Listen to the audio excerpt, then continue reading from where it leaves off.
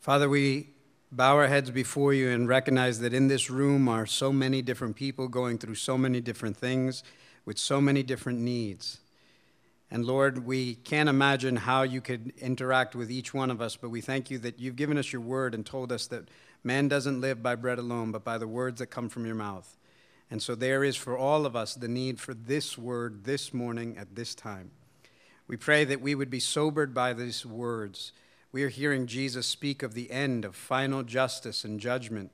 We pray that you might not let us be callous or glib to these words, for in them you are speaking of the end of all things and our eternal destinies. And so we pray that if we are careless, that you would make us sobered by these words. If the thought of you coming and your justice and judgment terrifies us, then we would be comforted by these words.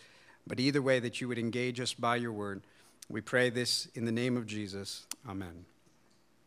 Okay, 7 Mile Road, our aim this morning is to conclude our sermon series on justice.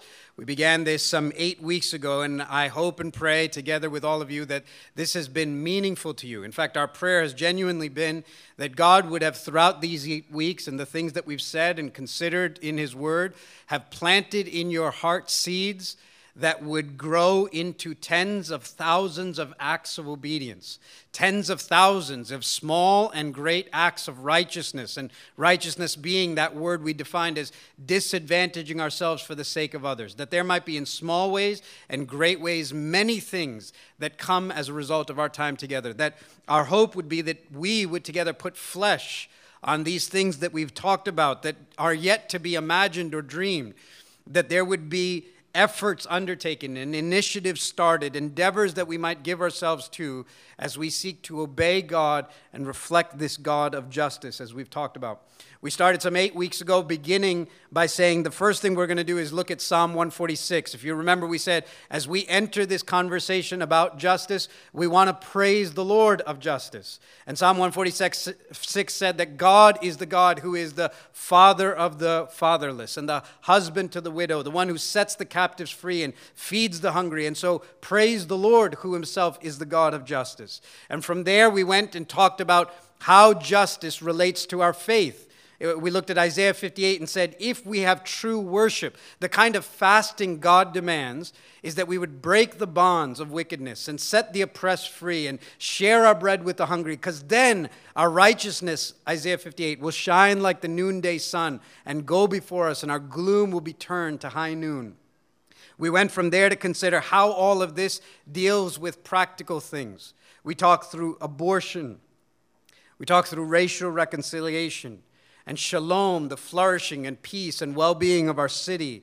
We talked through refugees and even last week, the persecuted church, to remember those who are in prison as though in prison with them and those who are mistreated, since you also are in the body. Then we want to end by looking towards the end.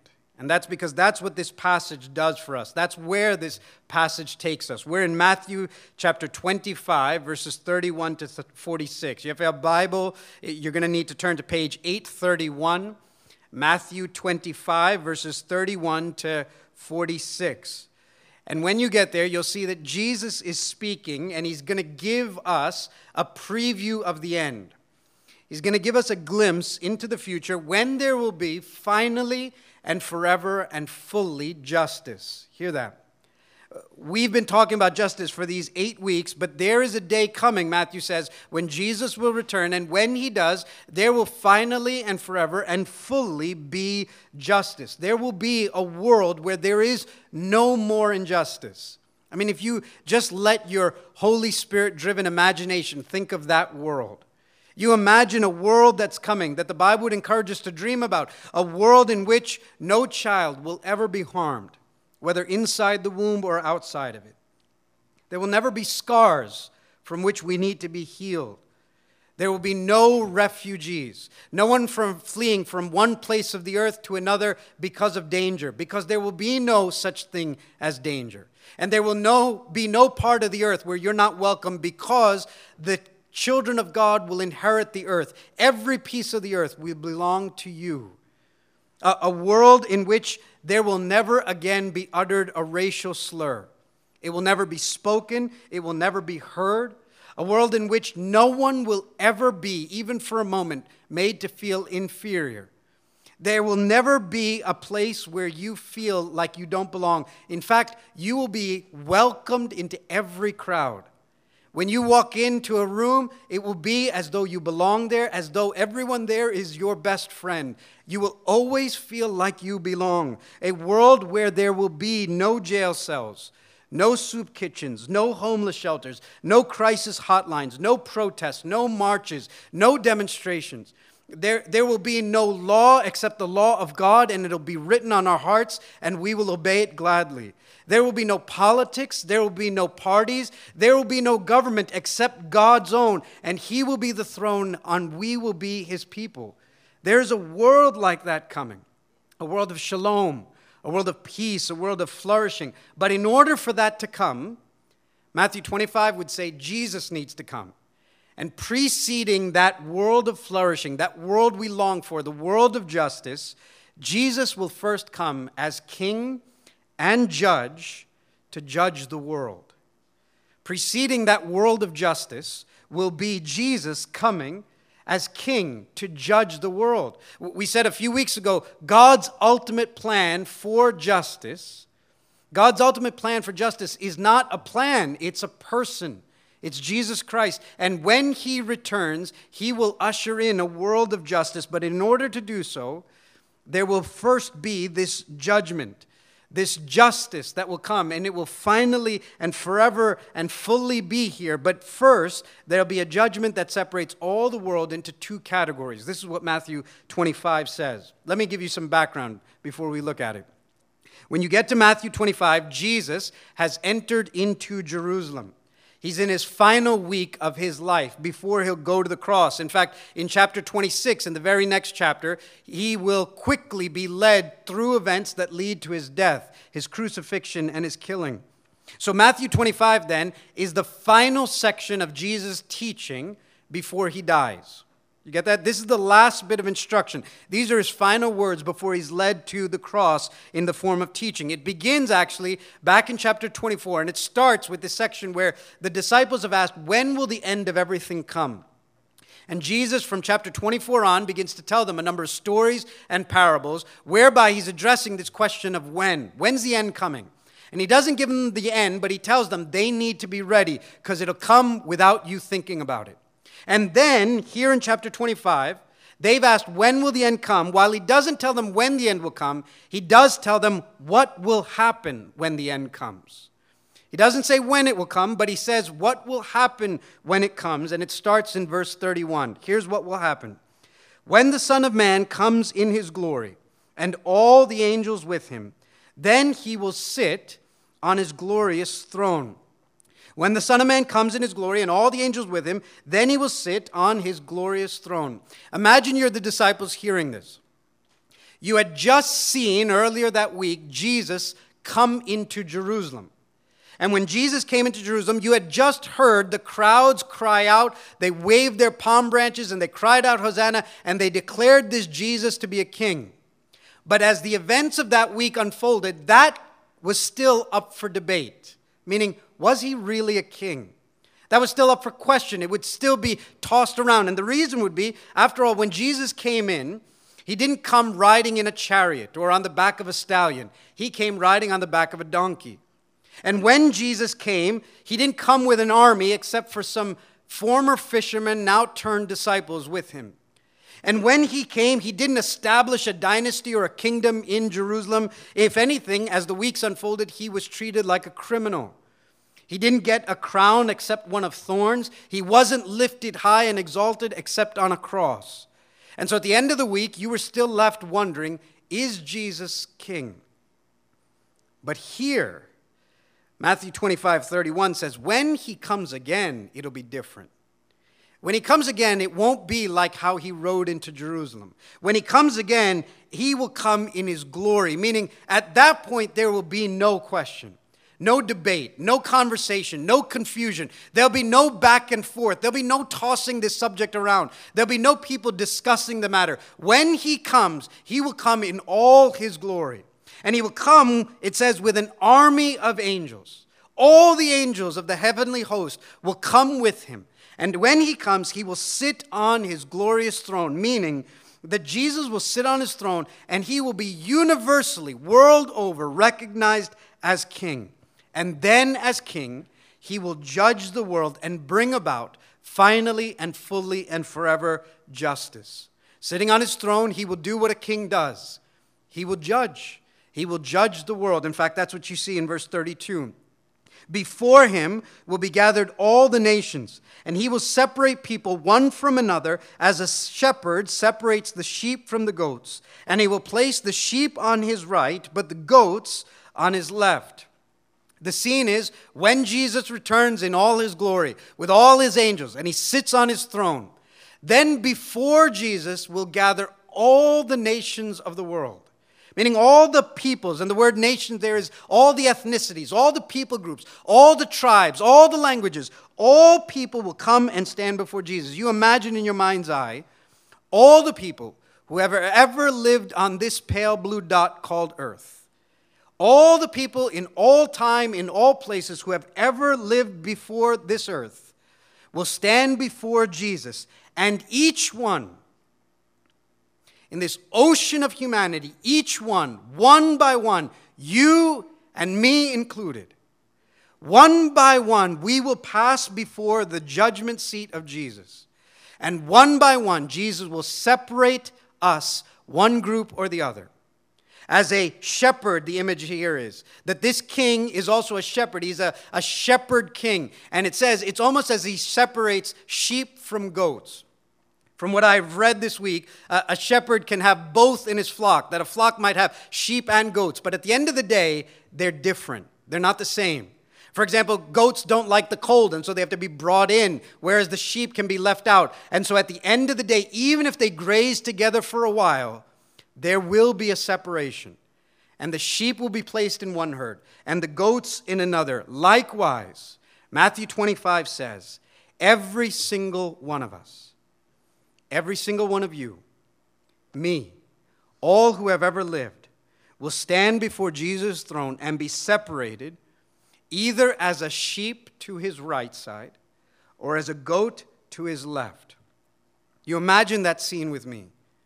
That while there may be a great multitude of people in your mind's eye, an ocean of human beings, and you're just one face in an ocean of people, the scripture says each one of us, one by one, almost as if we're walking through a turnstile, one by one we'll have to go. Meaning you can't at that moment hang on to the coattails of your dad's faith.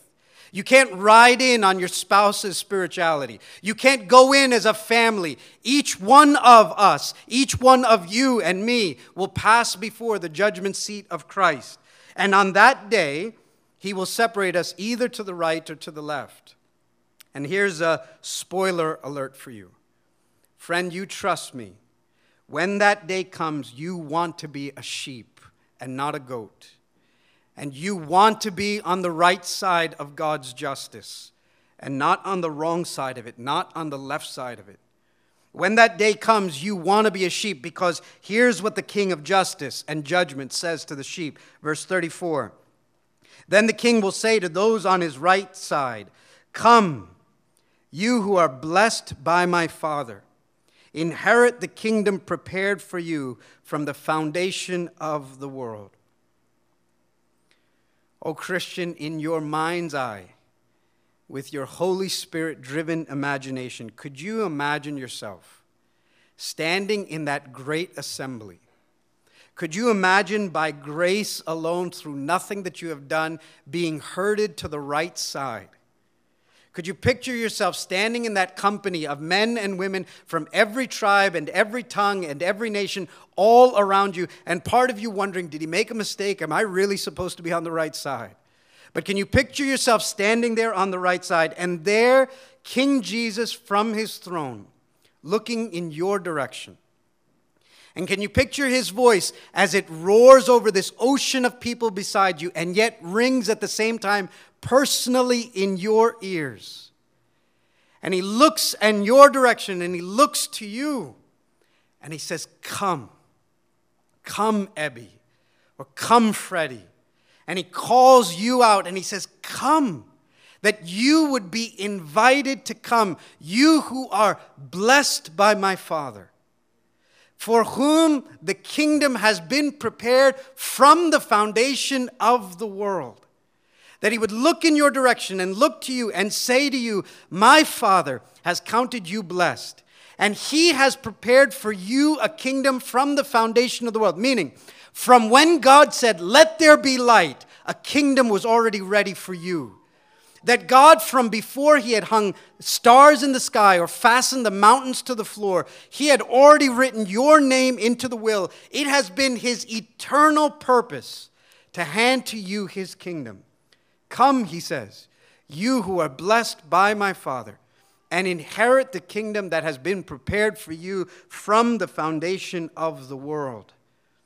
Friend, you want to be a sheep on that day. And you want to be on the right side. For then he will say this to the sheep. Look at verse 35. For I was hungry, and you gave me food. I was thirsty, and you gave me drink. I was a stranger, and you welcomed me. I was naked, and you clothed me. I was sick, and you visited me. I was in prison, and you came to me. Then the righteous will answer him, saying, Lord, when did we see you hungry and feed you, or thirsty and give you drink? And when did we see you a stranger and welcome you, or naked and clothe you? And when did we see you sick or in prison and visit you? And the king will answer them, truly I say to you, as you did it to one of the least of these my brothers, you did it to me. Now it's a wonderful passage, a beautiful section, but at the same time, if you're here, and if you've ever heard or believed the gospel, that is the good news, the central message of the Christian faith, you know that from cover to cover, the gospel says that we are saved by grace through faith, through nothing we've done. And so if you've ever heard or believed the gospel, when you hear this passage, it probably, at least at first, would make you sort of scratch your head. It would make you scratch your head because at first read, at least for me, it sounds an awfully lot like Jesus is saying, the sheep are let into the right side, that is, they're saved, or we would say they're in heaven, because of what? It sounds like he's saying because of what the sheep do. It sounds like Jesus is saying, if you do all the things we've been talking about for 8 weeks, if you feed the hungry, give water to the thirsty, if you clothe the naked and welcome the refugee, if you pray for those who are in prison, if you visit those who are sick, then you can come to the right side. It sounds, at least at first read, as if Jesus is saying something that sounds like what all the religions say. On its own, Matthew 25 would be a passage that your friends, everyone in our city would say, see, this is what we've been saying all along. Wouldn't you just realize Christianity is a path like all paths?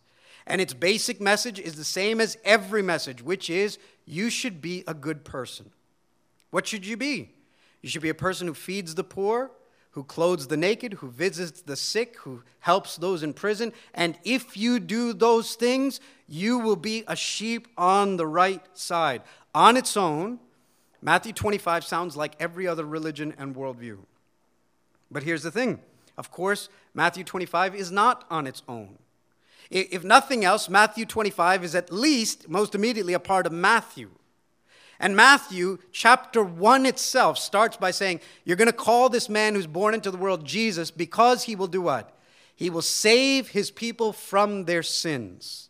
Meaning Matthew 1 itself announced there wasn't enough poor people you could feed, enough naked people you could clothe to ever save yourself. And so there was nothing we could do to save ourselves. So Jesus came to save us from our sins. From cover to cover of Matthew, it would tell you, you are not saved by what you do. And of course, Matthew 25 is not only just a part of Matthew, it's a part of the rest of the Bible. And from cover to cover, the message of the Bible is what? Sheep are not saved by what they do, but what their shepherd has done for them. Right? I am the good shepherd who lays down my life for the sheep. This is the gospel. That we're not saved by our works, but by his work in our place and for our sins. And so if you take Matthew 25 in light of Matthew and the whole of Scripture, here's what this passage would say. This passage would say the people on the right side are not sheep because they do justice, but rather they do justice because they are sheep. Does that make sense? Because it's different and it matters. It's not doing works of justice that make them sheep, but rather because they are sheep, this is what sheep do. They feed the poor. They clothe the naked. They visit the sick and imprisoned. They welcome the stranger. They do these things because they are sheep. In other words, their works don't make them sheep, but rather their works reveal that they are sheep. Their works don't make them into sheep, but they are the evidence that they are sheep. You think of fruit on a tree. If you see fruit on a tree, you don't say that the fruit produces life in the tree, but rather you say fruit is evidence that there is life in the tree. The fruit doesn't make the tree alive, but rather because the tree is alive, there will be fruit. Justice doesn't make you a sheep, but because you are a sheep, you will do works of justice. That's what Matthew 25 is saying. Those on the right side do what they do because they are who they are. They are sheep. They've been transformed by the shepherd, and they do these things. And Matthew 25 would say to us then, if you are sheep, then you will do these things. Right? This is the point. Part of this is seen in just the fact that Jesus has already said, for you has been prepared from the foundation of the world a kingdom. Meaning, before you fed anyone, before you clothed anyone, before you had done a single work of justice, a kingdom was prepared for you. Not in response to what you've done, but before what you've done. Because you do what you do, because you are who you are. Part of that is seen also in the surprise of the sheep. Isn't that a great twist in this story? That as Jesus speaks to the sheep, as he says, this is what you did, and this is what you did, and this is what you did, it sounds as if they have no idea what Jesus is talking about. Did you catch that in verse 37? Then the righteous will answer him, saying, Lord, when did we see you hungry and feed you, or thirsty and give you drink? And when did we see you a stranger and welcome you, or naked and clothe you? And when were you sick or in prison and we came and visited you? Isn't that striking? That what Jesus says to them essentially catches them totally off guard. That they have no recollection or no idea what Jesus is talking about. And if nothing else, here's what that means. It means that the sheep weren't in life doing this and keeping a record of it all and tallying it up and putting it on their resume so they could finally give it to Jesus. That on the last day, they had a resume of all the good things they had done and said, here's why you should let us in on the right side. It seems they were totally oblivious to it, had forgotten it, or hadn't counted it as Jesus had. They weren't doing this in order to become sheep. They were doing this because they are sheep. It'd be like this, Marud. You imagine in your mind's eye that on that last day, Jesus looks at you and says, when I was recovering from cancer surgery, you came and visited me. Do you remember when I was in need and you signed up for Meal Train and brought me over a meal? Do you remember when I was rescued from the brothels and you provided for me? They brought me into that school and you educated me. Do you remember when I had just come into the country and you welcomed me? Tell me, would we not say to Jesus, Jesus, when did you ever have cancer? And when were you in a brothel? And when did you ever need to be educated? And when did you ever come into a country? And Jesus would say to us, verse 40, truly I say to you, as you did to one of the least of these my brothers, you did it to me. Truly I say to you, as you did to one of the least of these my brothers, you did it to me. Now that phrase there, least of these my brothers, throughout Matthew, whenever Jesus speaks of the least of these or my brothers, it's always about his disciples, other followers of Christ. And the amazing thing of what Jesus is saying here is, Jesus, it means in this passage, has so identified with his people that whether or not you receive followers of Jesus is a measure of whether or not you have received Jesus himself. Jesus so identifies with his people that to the measure you love his people, it's the measure that you love him.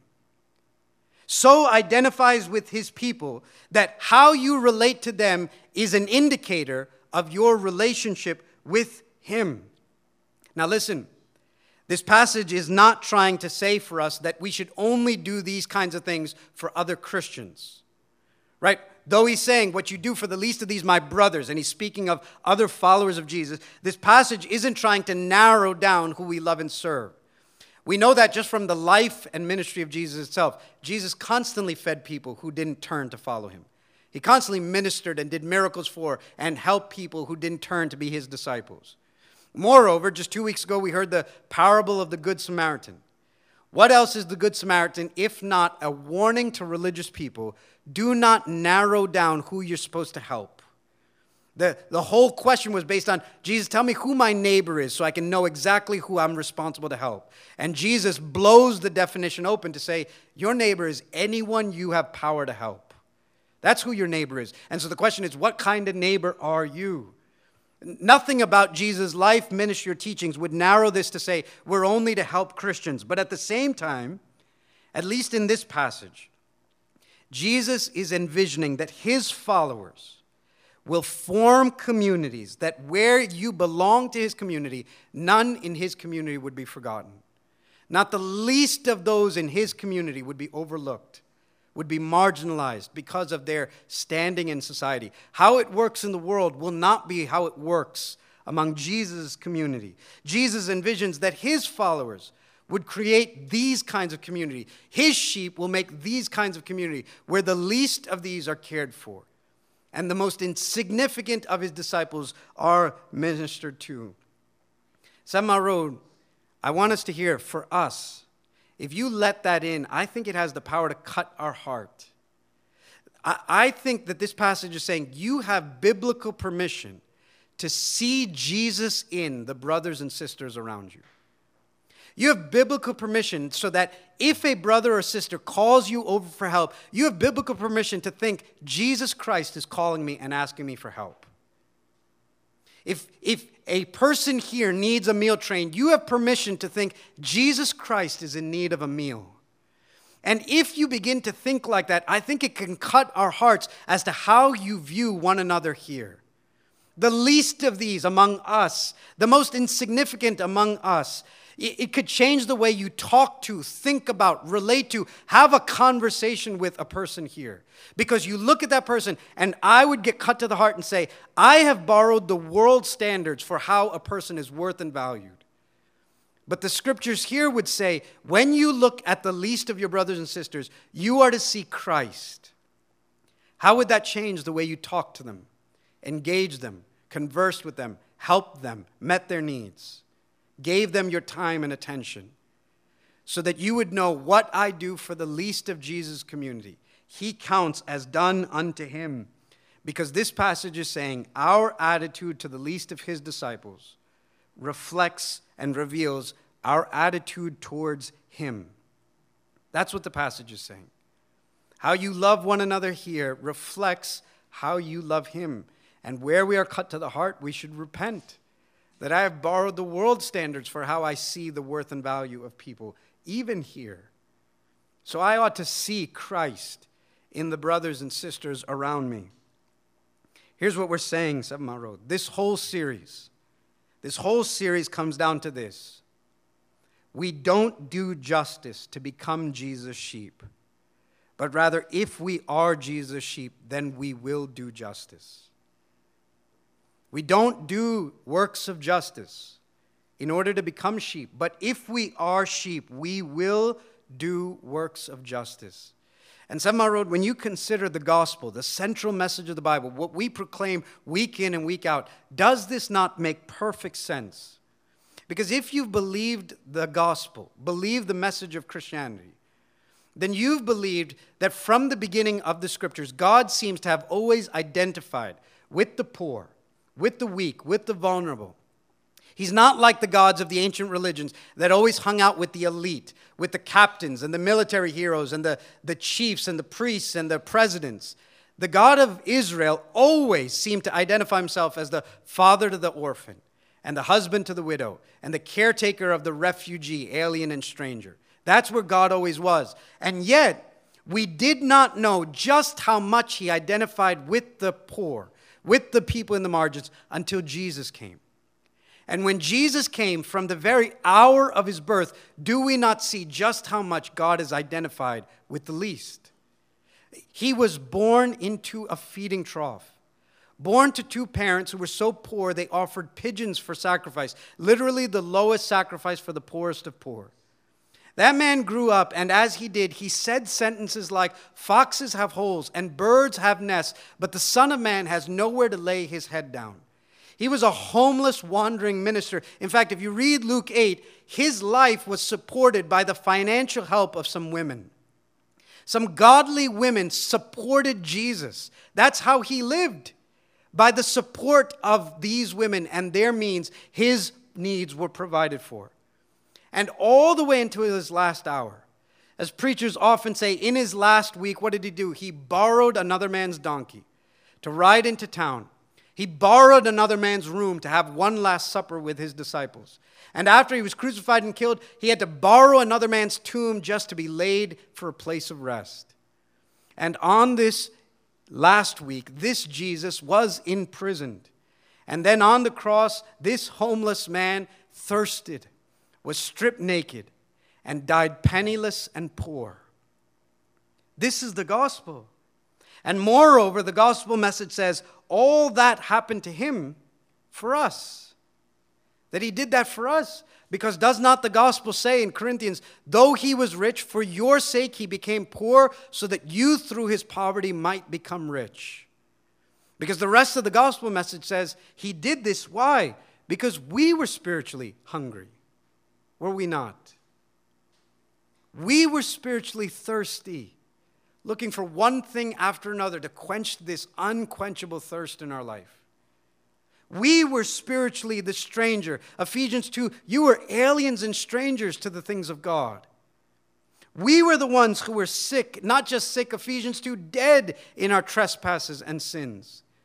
We were the ones who were imprisoned. John 8, you were slaves to sin, your father Satan himself, chained by our addictions and our sins. And yet for our sake, our gospel message is what? The shepherd king became all those things for us. The shepherd king became thirsty. The shepherd king was imprisoned. The shepherd king was made naked. The shepherd king was cast out like a stranger. Why? Because the gospel message finally says, so that we might be what? Fed. In a moment, you're going to come to a table, and Jesus is going to say to you, take, eat. This is my body given for you. So that we might be given drink. John 4, I am the living water. He who drinks of me will never thirst again. So that we might be clothed. Colossians, you are clothed in the righteousness of Christ. You are clothed and covered with Christ. So that you might be welcomed. Ephesians 2, though we were strangers, now you are citizens of God and co-heirs with Christ and children of God. Behold, what manner of love is this, that we should be called the children of God, and so we are. You were set free. Whomever the Son sets free is free indeed. All these things have been happening for you through the gospel. And if you believe that, then when a Christian sees a weak and vulnerable and poor person, then a Christian who really understands the gospel and grace looks at that person and says, that brother is a mirror, because he is physically what I have been all along spiritually. That blind, poor beggar is physically what I have been spiritually. And the person that understands the grace of God and the gospel of Jesus Christ will do justice, will show mercy, because she has experienced the mercy of God. We do justice not in order to get saved by Jesus. We do justice as evidence that we have been saved by Jesus. And this passage would say, if justice is missing in your life, if there is not a compassion or a care for the least of these, then you need to go and not just today commit yourself to doing better. One preacher rightly said, that'd be like trying to take apples and staple them onto a dead tree.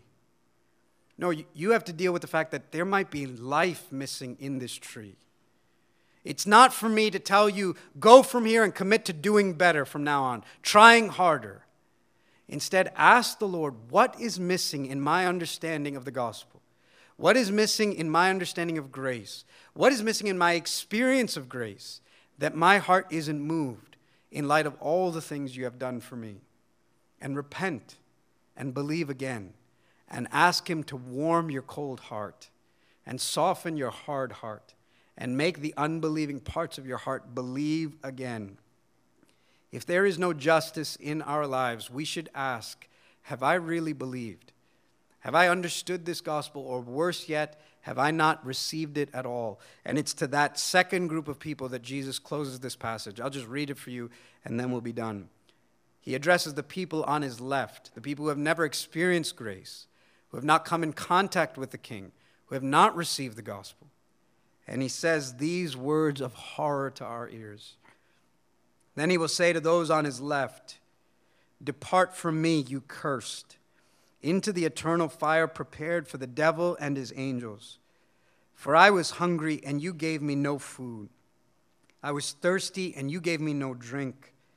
I was a stranger, and you did not welcome me, naked, and you did not clothe me, sick and in prison, and you did not visit me. Then they also will answer, saying, Lord, when did we see you hungry or thirsty or a stranger or naked or sick or in prison and did not minister to you? Then he will answer them, saying, truly I say to you, as you did not do it to one of the least of these, you did not do it to me. And these will go away into eternal punishment, but the righteous into eternal life. These sobering words said to the left side means that the people there are opposite in every way in this passage. In every way, they are the exact opposite. The sheep are told, come. They are told, depart. The sheep are called sheep. They are called goats. The sheep are called those who are blessed by the Father. They are called those who are cursed. One is on the right side, the other on the left. One is given a kingdom that has been prepared for them from the foundation of the earth. The other is given a future that was prepared primarily for the devil and his angels. One ministered to Jesus, the other was totally indifferent to him, and therefore one is led to life eternally, and one is led to punishment eternally. This is what it means. And in this sobering section, would you also hear, you don't hear of any great crime that they did, just that they were indifferent. And that should cause alarms to go off and say, if there is indifference in my heart, that's the same group of people that ended up on the left. So I repent again to the Lord Jesus and believe afresh and anew. Here's Matthew 25 and the end of this whole series. Justice is coming, finally, forever and fully, when Jesus Christ returns. And friend, you do not want to be on the wrong side of his justice. You want to be on the right side, because that day is going to present all kinds of surprises. That's what the text says. It's like C.S. Lewis said. C.S. Lewis said, when we get to heaven, we'll be surprised by who's there that we didn't think would be there, and we'll be surprised by who's not there that we were sure would be there. The day will hold all kinds of surprises. But in mercy, you are being told today so that you might not be surprised on that day. Let's pray together.